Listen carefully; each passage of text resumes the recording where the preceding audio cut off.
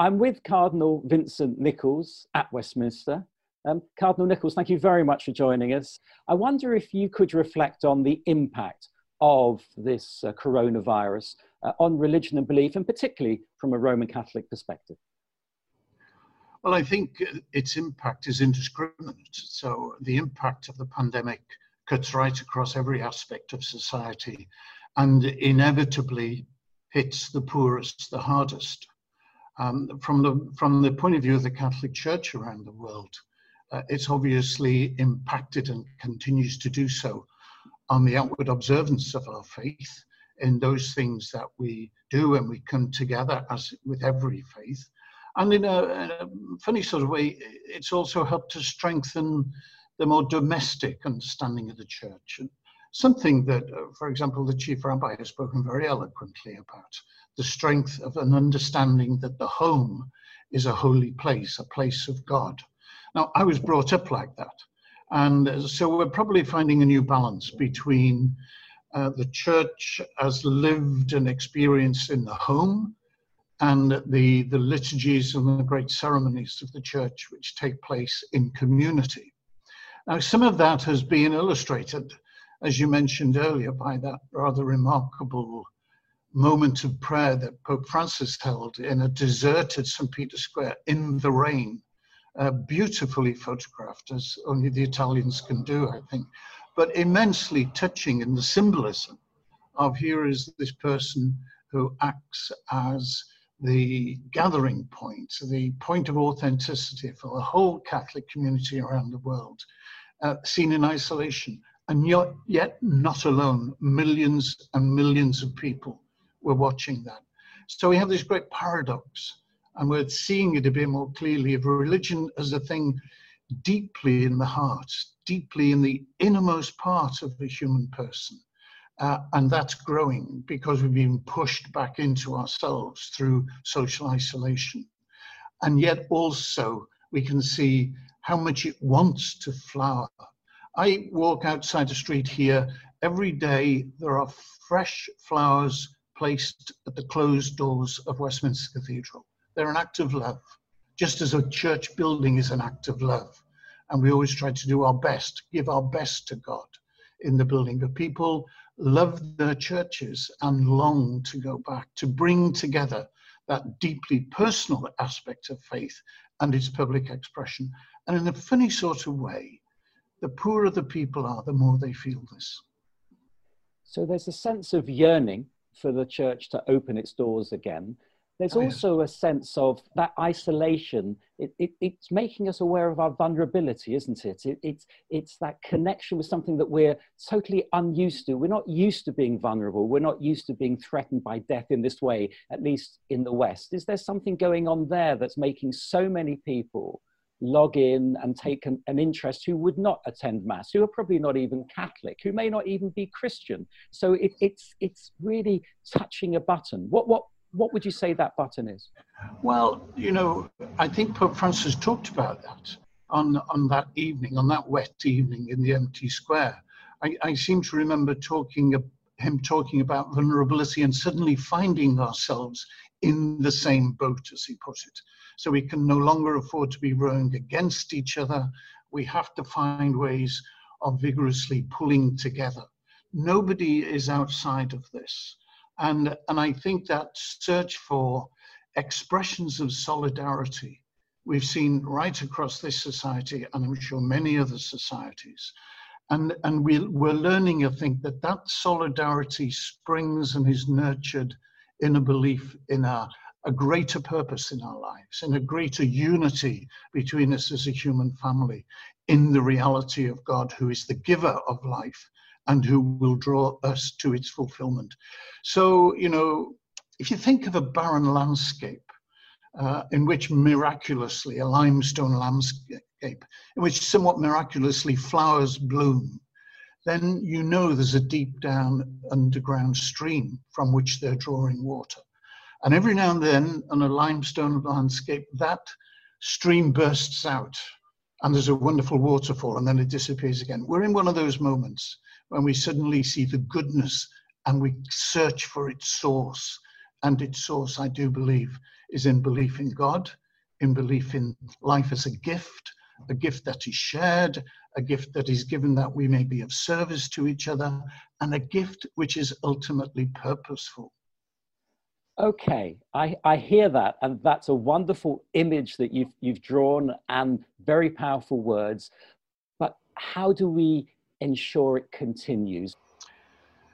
Well, it's quite difficult to put in very simple phrases. If I had time, I would expound, I think, some of the principles of Catholic social teaching, which over 100 years have been developed in order to lay some principles and directives for a more constructive way of shared living and enterprise and business and all the rest of it.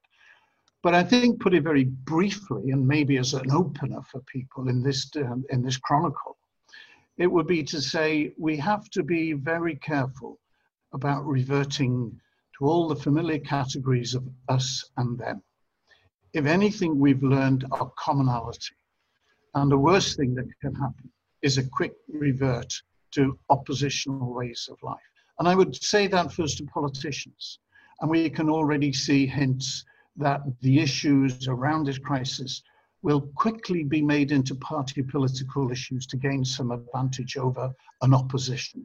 Now, oppositional politics is fine as a method, but not as a spirit. And we have to find ways, both in politics, in business, and in our community lives, of shying away from, resisting the temptation to separate into us and them, and finding and holding to the common ground that we've experienced, that we've sensed, and that we now must build on.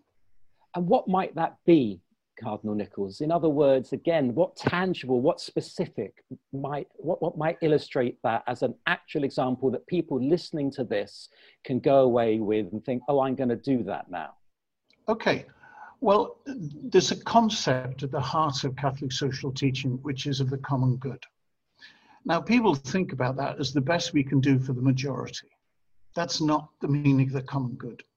The common good is an aim in a society, as an aim in a family, as an aim in a local community, as an aim in a school, means that nobody is excluded. So in order to understand the common good, we have to look at it from the very edge of a society. Pope Francis is fond of talking about the peripheries. It's from the peripheries that we see things most clearly. So, for example, if we look at our economic system from the point of view of somebody who is unemployed, then we begin to see a different challenge than if we look at it from a boardroom where the maximization of profit might return as the key factor. So the common good demands a different perspectives on everyday things. If we're looking as a family and we've got difficult neighbors and we just want to shut them out and forget about them, well, that's going to result in fractions and in fractiousness. And somehow we have to say, what does my family life look like from next door?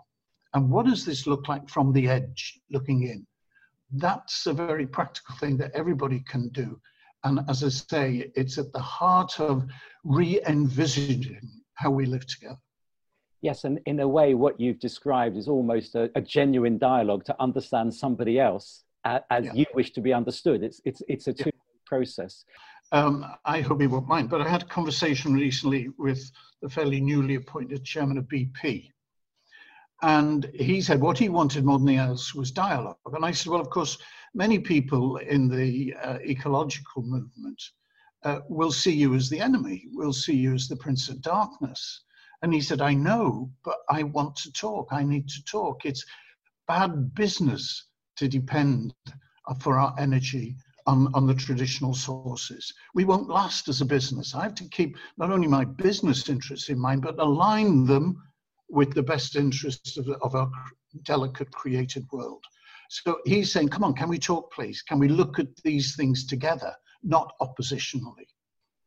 I'd like to move on to the communication, if you like, and something, of course, that's an attribute of the Roman Catholic Church is it's a global body. And I'm wondering whether this pandemic has actually having an impact on that communication, that connection that you have with one another, because everybody's isolated right now.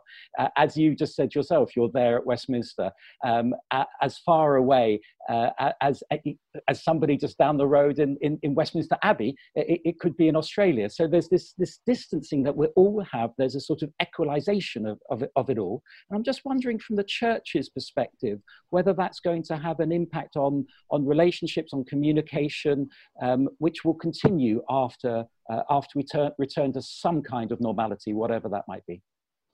Well, I do think it will. I had a number of these Zoom meetings yesterday. One was with colleagues who share the presidency of the European Council of Bishops' Conferences. Now, normally we travel. Last time it was 2 days in, I better not say, Bratislava, and it was freezing cold. And we got through our work, but it was not a particularly happy time. We did it in 2.5 hours yesterday by Zoom.